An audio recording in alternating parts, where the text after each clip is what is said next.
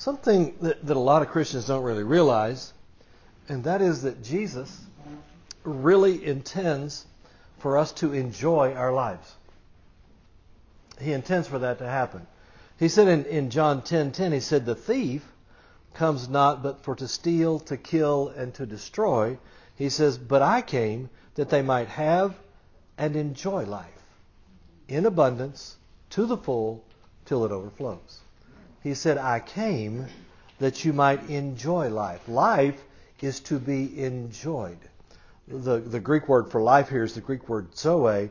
If you study things out, you find that it basically boils down to this. Life is the life quality of God. Life is being connected to God. And so Jesus said that He came to connect us to God, and that connection should bring enjoyment in our lives, and it should bring an abundance of it, and it should overflow out of us. It's the will of God for us to enjoy our lives. Now, that doesn't mean that everything goes hunky-dory every day, does it? I mean, we know there's an enemy. We know he wants to stop us, and he wants to bring us into the curse. But Jesus told us that He came that we could have and enjoy life. He said that, and what that means basically is that we win. I honestly believe that if we don't quit, we win. The devil is banking tonight on Christians getting hold of the truth. He doesn't want you to get hold of the truth, but he's banking on, if you ever do get hold of the truth, that you won't stick with it. And he's expecting us to quit. I remember years ago when I got baptized in the Holy Spirit, and my father, he thought I was crazy.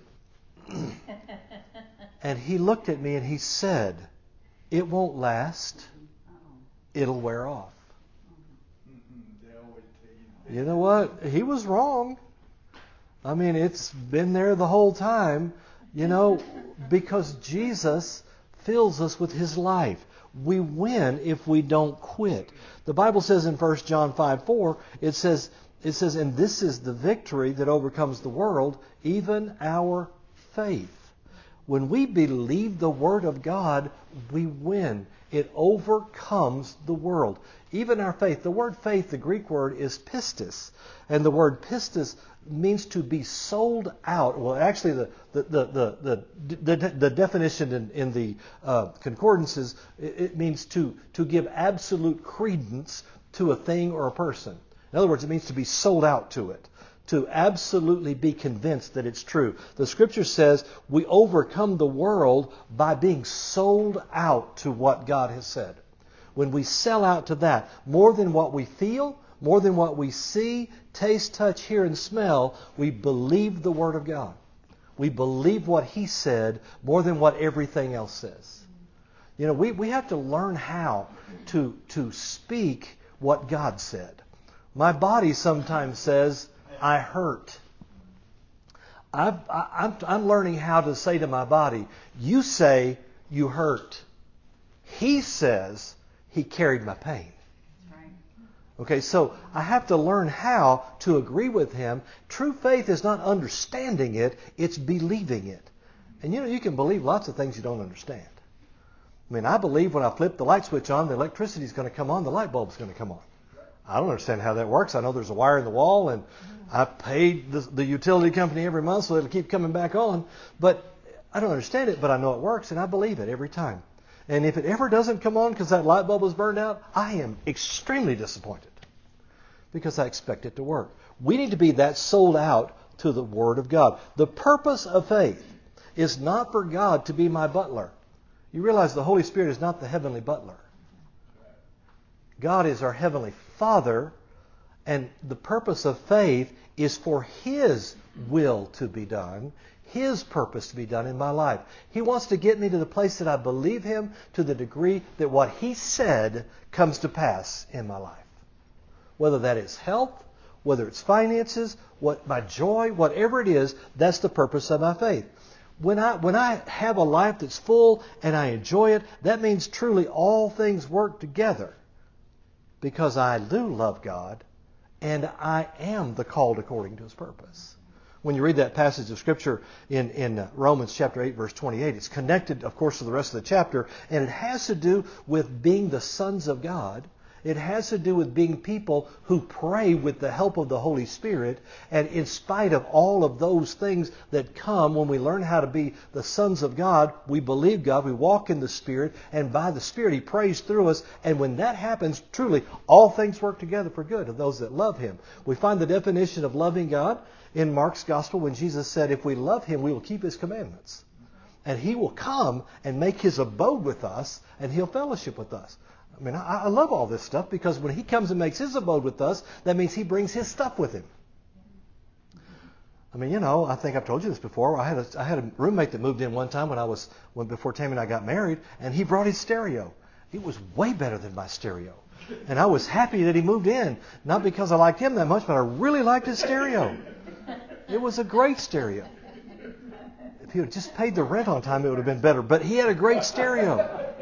When God moves in, He brings His stuff.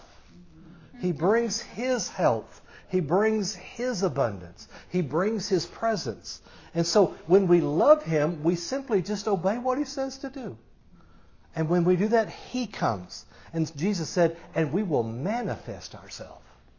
That's what we want. We want the manifestation of Jesus, the manifestation of God. And so we know that if we love Him, and we're just living for Him. That doesn't mean we're flawless. Hear me. We're not flawless. We're not flawless. I'm in the jewelry industry. Let me just tell you something about flawless. It's flawless. If you can hear somebody say, it's a flawless diamond. It's flawless at 10 power. That's what flawless means. If you magnify it big enough, if you get up to 60 power, you're going to find something. If you get to 100 power, you're going to find something. It's flawless at 10 power. Okay? You may look flawless to me tonight, but it's 10 power. I'm going to tell you that right now. All right? None of us are flawless. That's not what I'm talking about. I'm talking about having a current, loving, living relationship with God our Father and doing the very best I can to do what He tells me to do. And when I mess up, understand that the blood of Jesus avails for me. And just get right back in the flow of what He's called me to do. Man, that's the way God wants us to do. We understand that the blood of Jesus, it avails for all my sin.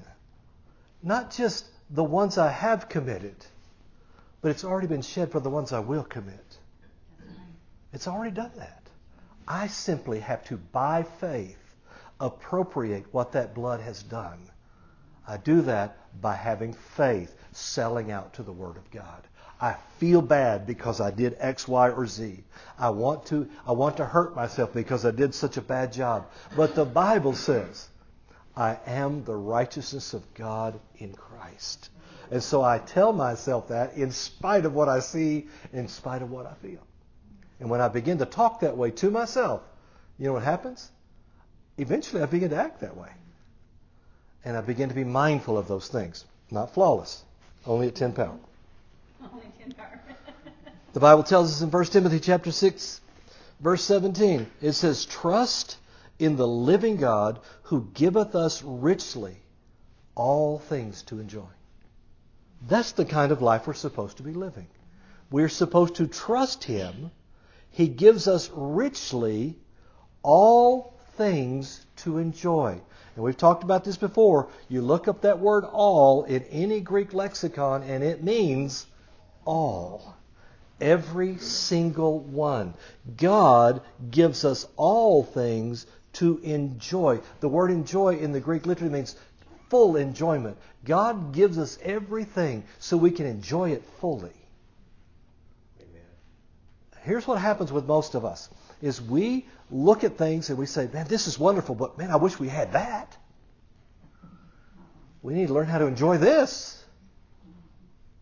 We need to learn how that until I'm enjoying it fully, I'm not getting everything out of it.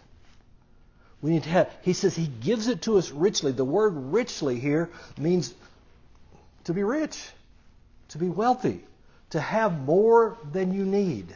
He gives us all things richly so we can enjoy it. The Bible says in Psalm 35:27, let the Lord be magnified which hath pleasure in the prosperity of His servant. God is not in heaven trying to withhold good things from us. He's not in heaven trying to punish us. He's not in heaven trying to say, you know what, Jesus, He did such a bad job today. I'm just going to take away His car. I'm going to have a car wreck. I'm so mad at Him. That isn't who He is. That's not what He is. He is good. He's doing everything He can for me to prosper. Prosperity doesn't mean necessarily to have a lot of money. What prosperity means is to have enough to meet all of my need, plus some to give away. That's how we know we're prosperous. We have enough, and we can give away. We can be givers. And the Bible says God has pleasure in that. It pleases Him. Listen, He loves us. He wants to do good things to and through us. He enjoys it. Here's what I know about God. He's a blesser, not a curser. He's a giver, not a taker. That's not in His nature. He gives and He gives. The Scripture says in James 1:17, every good gift and every perfect gift is from above, and cometh down from the Father of heights, with whom is no variableness, neither shadow of turning. Everything good comes from the Father. I found out a long time ago, this is deep and theological, God is good, and He does good things. The devil is bad, and he does bad things. And the gifts that God gives are always good. The Scripture tells us that there's no varying in it. It's the same all the time. God is good. He's always good. There's not a shadow, not even a hint of Him doing the opposite of good. God is good. See, He's not changing His mind about you. He's not changing His mind about the good gifts. You know, I have kids. They're grown now. But you know, sometimes they mess up. Doesn't mean, okay, well, you're not getting a Christmas present from me this year. You messed up. No, they know that even when they mess up, I'm still going to get them a Christmas present. Because they're my kids and I still love them. Because it gives me pleasure to do that. See, we need to learn to live life the way Jesus intends for us to live it. Too many times the devil is yelling in our ears, shame on you. Shame on you. You are such a bad person. You don't deserve anything. This is happening to you because you're a bad person. God will do it for Bill because he's good. But you, no, you're no good. That's not the voice of the Holy Spirit. God is good. He's good. Jesus said this. He said in John chapter 17, I'm really going somewhere here in a few minutes. He said this in John 17 verse 16. He's praying. He's talking to God about us. And He says, they are not of the world, even as I am not of the world. Sanctify them through Thy truth. Thy word is truth. Jesus, He's not calling us aliens like they have in Roswell. But we are aliens here. This is not, listen, our life here is the shortest thing we will ever do. We are eternal citizens of heaven. And Jesus said we are not of the world. He earlier said, well, they're in the world, but they're not of the world. And I love it. He said, sanctify them. The word sanctify literally means to set them apart, to take them into a place for yourself. Set them apart through your truth. Your word is truth. The only way we are set apart from the curse of the world is with the Word of God. I'm going to tell you right now, and being sold out to it. Committing ourselves to it. Listen, when we decide, okay, God, your Word said. I know Daddy said, but no, you said. And I believe what you said. I know my body's saying this, but you said. That's the way we get separate from that curse. We're sanctified through His truth. I love the Message translation, or it's not translation, the paraphrase says, they are no more defined by the world than I'm defined by the world. Do not let the world, your circumstance, what you can see, what you can hear, do not let any of that define you. Don't let it have a choice to define you. We don't have to live like the world. Now, we may have to go into and through some of their storms, but we get totally different results because we are to live our lives in enjoyment. Not because we've done something to deserve it or because we're entitled to it. There's no entitlement. I'm telling you something, we can't do enough good things for God to owe us anything. You know, it's all about His grace and us believing Him. But because of His grace that travels to us through the channel of faith, we can have and we can enjoy life. And that's what He intends us to do. Listen to these verses of Scripture.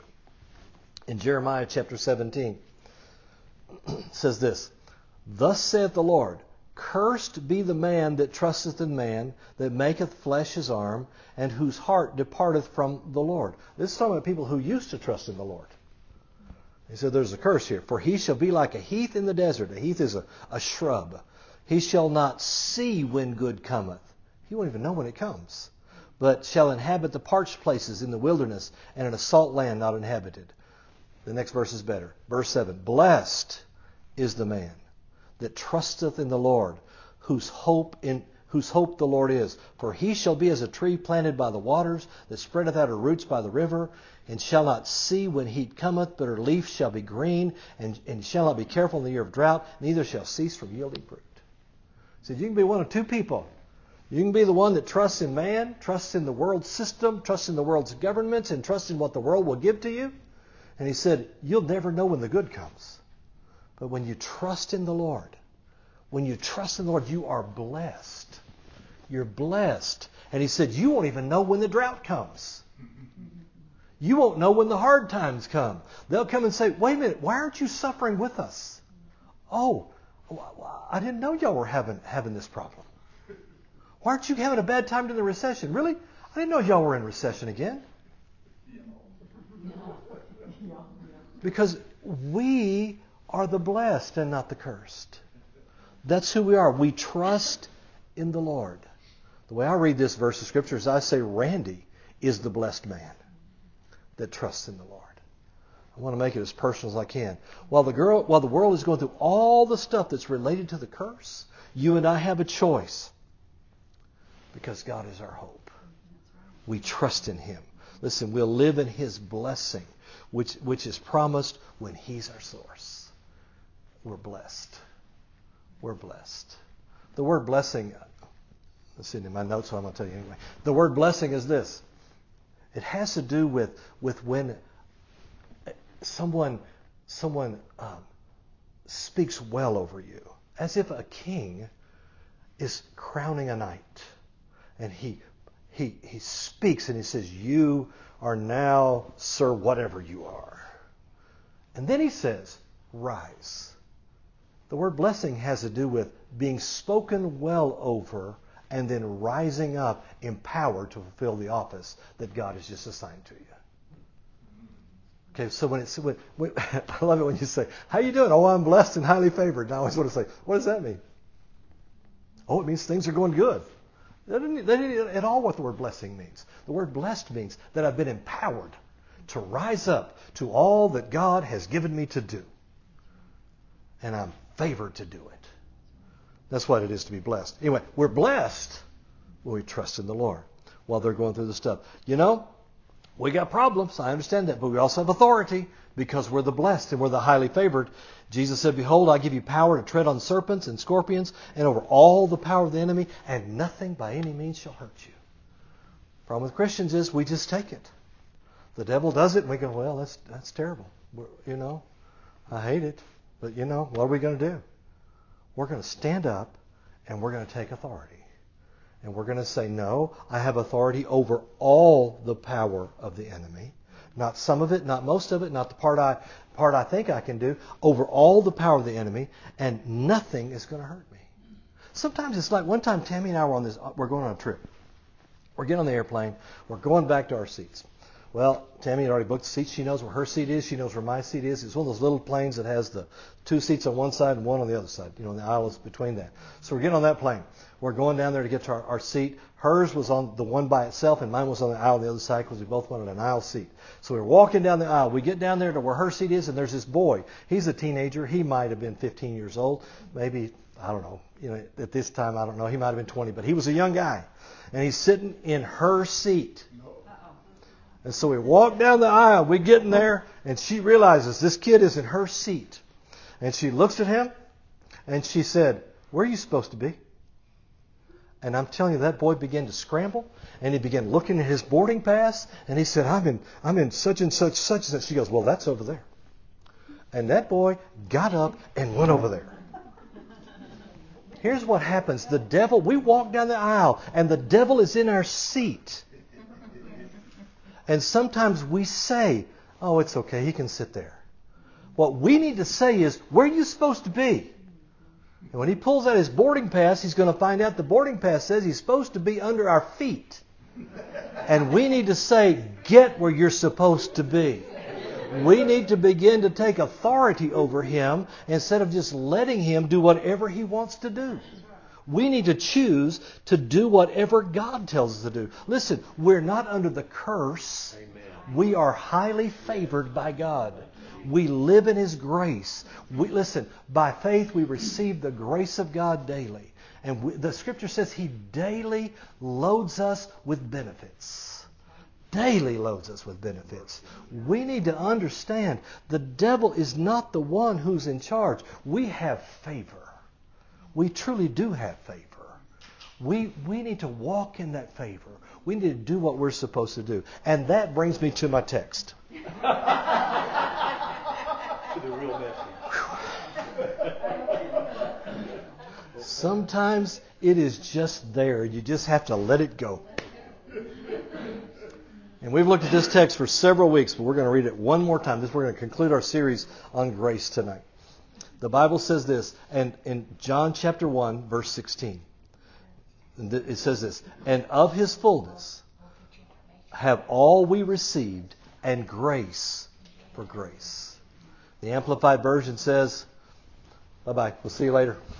The Amplified Version says, "For out of His fullness, abundance, we have all received, and all had a share, and were all supplied with one grace after another, and spiritual blessing upon spiritual blessing, and even favor, and even favor upon favor, and gift heaped upon gift." Now we've looked at that passage for several weeks now, or several times. We've been looking, of course, at the subject of favor, or grace is what we've been saying. All right, we found out that Scripture is referring to layers of grace. It's talking about grace upon grace, favor upon favor. We found out the word for grace in the New Testament and is the word charis, and the word charis is the same as the word for favor. It literally means graciousness, kindness, or sweetness. In God's sweetness, in His kindness, even when I didn't deserve it, God opened a way for me. When I believed Him, He made a way for me to have salvation, made a way for me to be saved from the curse of the world, to be delivered, to be made whole and made well. In His kindness, it was a sweet day when I chose to believe Him, and that favor just flooded my life. Kindness, sweetness. Man, we talk about people today think about grace, and they think it's some thing that's out there, and that if you're lucky you get some, and it forgives you of your sins and all that. Grace isn't about that. Grace is about God's favor today, opening the door today. The grace is God's power that opens heaven on our behalf. When we believe Him, grace comes from heaven through that channel of faith, because we're by grace are we saved through faith, not of works, lest any man should boast. The channel is faith. When we believe Him, heaven comes and God's favor is on us. His kindness, His sweetness comes to us. Grace is this enabling force that empowers us to accomplish His will in our lives. And we've looked at that over the weeks. We talk about grace. There's more grace. Getting to heaven is the beginning of the grace. The Bible talks about how that we got saved by grace. Now we live by grace. We grow in grace. When we get to heaven, we have eternity, and He's going to spend eternity showing us more of His grace. I mean, it's going to be a great time in heaven. We need to learn how to walk in that kind of grace. We found out that the Scripture says this. It says, grow in grace. It says, He giveth more grace. It says, and great grace was upon them all. The Bible talks about that we have been highly favored. We need to recognize all those things. Think about this passage of Scripture. Jesus said in Matthew chapter 11, verse 28, and you know these verses. He said, come unto me, all you that labor and are heavy laden, and I'll give you more work than you can imagine. A lot of Christians think that's what's supposed to happen. I'll give you stress upon stress because you're not doing enough for me. I'll give you job after job that you'll hate just because I'm mad at you. People don't really believe what the Bible says. I'll give you the toughest life of all just so you'll be grateful when you get to heaven. No. Jesus said, come unto me, all you that labor and heavy laden, and I will give you rest. Isn't that something? I'll give you rest. Is He talking about, I'll just let you sit in the easy chair for the rest of your life? He's talking about rest on the inside. You know, Americans don't rest very much. They might sleep, but they don't rest because they're filling their soul with all kinds of stuff that never allows them to rest. But Jesus said, come unto me, and I'll give you rest. He said, take my yoke upon you, I love this phrase, and learn of me. For I am meek and lowly in heart, and ye shall find rest unto your soul. That's important. For my yoke is easy, and my burden is light. He said we're supposed to learn of Him. See, we find that Jesus has this heart attitude that is meek and lowly. He has this heart attitude that is gentle and humble. Well, we found out that humility draws grace. When He says He's meek and lowly or gentle and humble, it sounds a little bit like kind and gracious that we talked about before, and that draws the grace and it draws the favor. See, we're supposed to learn the kindness and the graciousness of God. And then it says when we learn that, we can find rest unto our souls. Find it, discover it. The word rest literally means intermission. Or it means a time of refreshing. I tell you, I know lots of Christians who need to be refreshed. We just need a refreshing. We need to have rest. We need to come to Him and learn of Him. He's meek, lowly. We'll find rest unto our souls. It's interesting. It doesn't say our spirit. It says our soul. We need rest in our minds, in our wills, in our emotions. Most people I know are stirred up all the time. You know, I was doing a job interview for this girl today, and I was telling her, I said, here's what I don't want from you. I don't want any drama. Knowing when I said that she probably has drama. Because I'll tell everyone that. They come to work and I say, okay, no drama here. Oh, I don't have any drama. And then pretty soon they got drama. Because people don't have rest in their souls. People's emotions are so tied up and strung out. They're so stressed out in their minds. I mean, the problems, the speed of things. People need rest for their souls. Listen, people just need an intermission. You know, when you go to the play and it's intermission, you get to walk out for a while. If you don't want to, you don't have to come back. I love the way Jesus says, the message says this. Jesus said, are you tired? Are you worn out? Burned out on religion? Religion will burn you out fast. If you go to most churches, if they find out that you can walk and chew gum at the same time, you're going to be teaching a Sunday school class to babies, and you'll be tired and burnt out before you know it. Because they've already burned everybody else out. Now they're running the new ones through.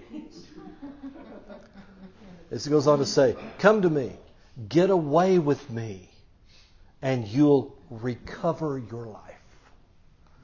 I like the way that sounds. I'll show you how to take a real rest. Walk with me and work with me. Watch how I do it. Learn the unforced rhythms of grace. He says, I won't lay anything heavy or ill-fitting on you. Keep company with me and you'll learn to live freely and lightly. He says, learn the unforced rhythms of grace. The unforced rhythms of grace. See, we need to live by faith on purpose. We need to pursue the kingdom with violence. We've got to be postured to receive grace that comes by faith. Amen. But it's an unforced rhythm of grace. Listen, you're never going to force grace. You just believe God. If I'm really believing God, I'm going to be a happy person. It's not this, I'm believing in God. I'm just thinking God's going to do something. I'm always entertained at church when we're worshiping God and people are doing this.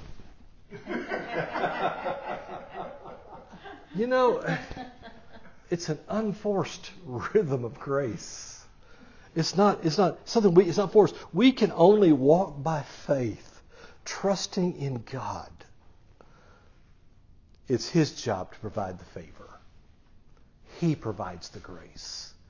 It's this rhythm of trusting, obeying, and the favor coming. I just give it to you. You're going to have to do this. I'm doing everything I know to do. I'm taking authority over the devil, and I'm going to be happy, happy, happy because I know you. See, we can't force grace. We can't even demand it from other people.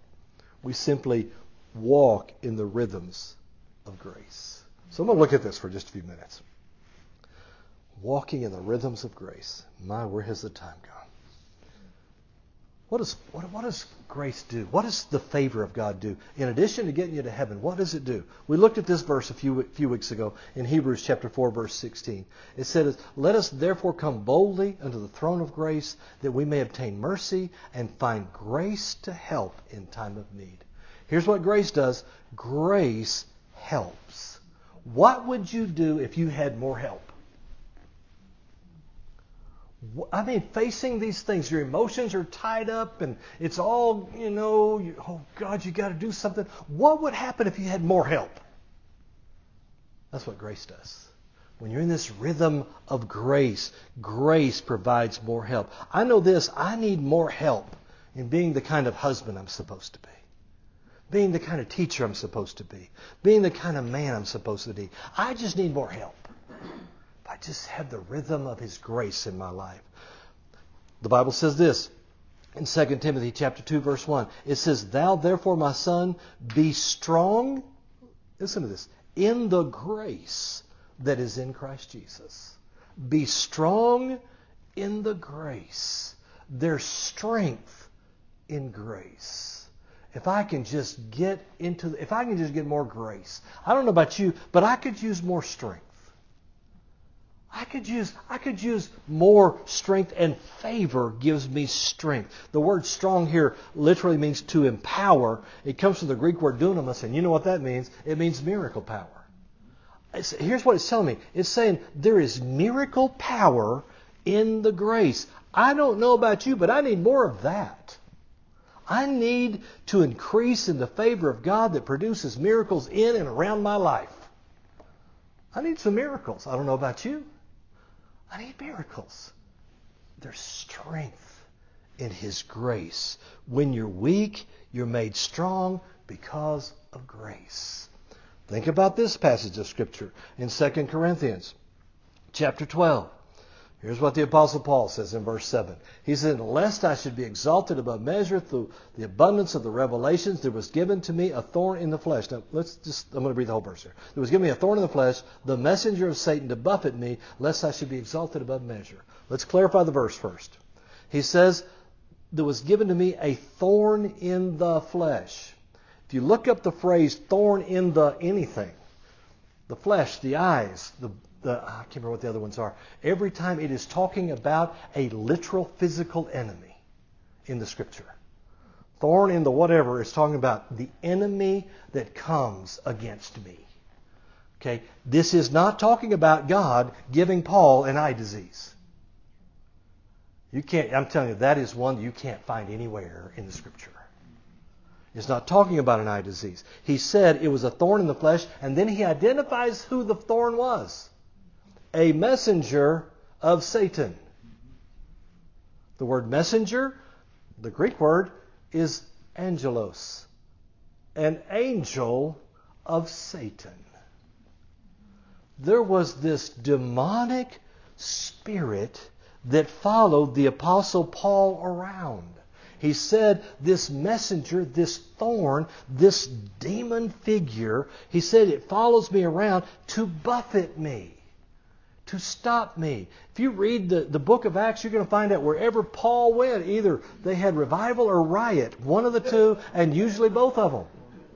Because this demon spirit went wherever he went to stir them up, to stop this man from preaching the gospel. The apostle said this thing, he said, but this thing I besought the Lord thrice that it might depart from me. He said, God, make the devil stop. That is not a good prayer. Oh, you're either going to love this or hate this. It's not up to God to make the devil stop. It's up to you. You are the one who has the authority in the earth. You are the one who can cast out devils in the name of Jesus. You are the one that God gives that authority to. And it says, and he said, and God says, he says, God, make him stop. And the Lord said, my grace is sufficient for thee. For my strength is made perfect in weakness. And then Paul said, most gladly, therefore, will I rather glory in my infirmities, that the power of Christ may rest upon me. Therefore I take pleasure in my infirmities, and reproaches, and necessities, and persecutions, and distresses for Christ's sake. For when I am weak, then I am strong. Let's just talk about it for a second here. We're talking about grace here. He said, my grace is sufficient for you. Here's what Paul had said. God, make him stop. God said, my grace. The word sufficient means barrier. He said, my grace is a barrier for you. He's saying, I'm going to take care of you in this. This thing isn't going to stop you. I understand that they're trying to attack you. My grace is a barrier for you. For my strength, my supernatural power is made complete, is fulfilled when you can't do it in your own flesh. And Paul says, okay, then I'm going to be happy. Infirmity doesn't mean sickness, it means weakness. He said, I'm going to glory in my weakness, that the supernatural power of the anointed may rest on me.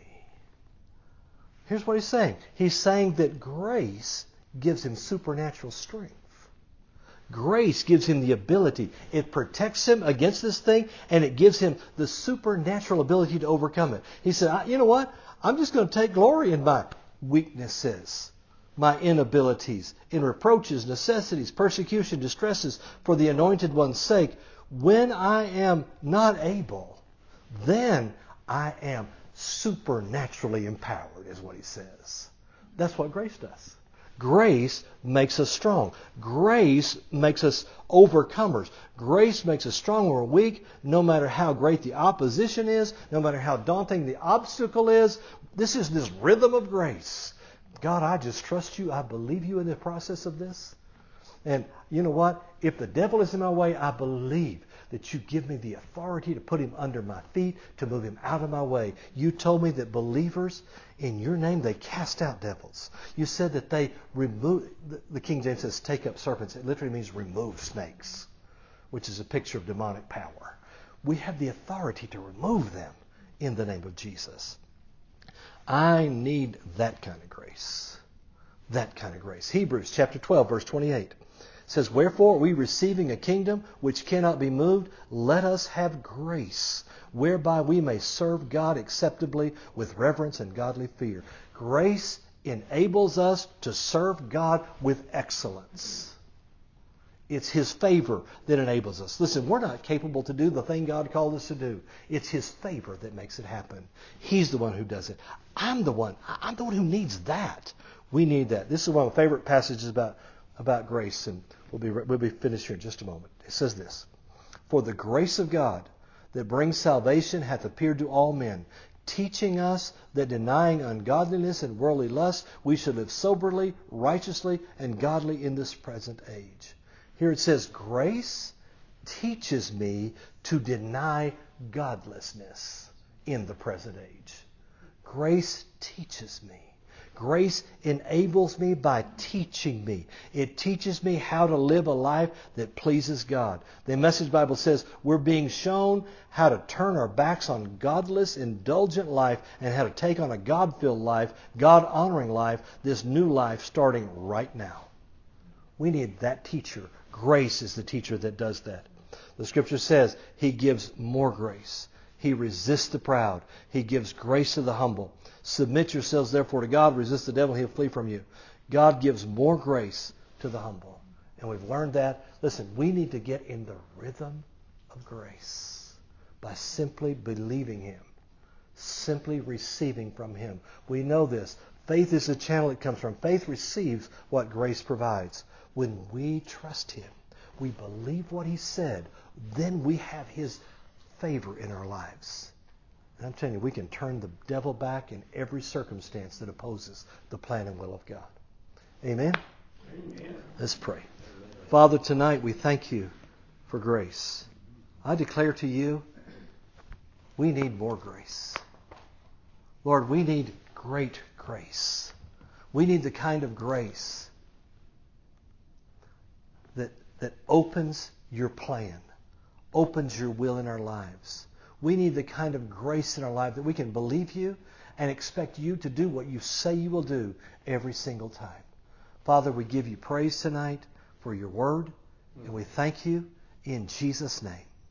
Amen.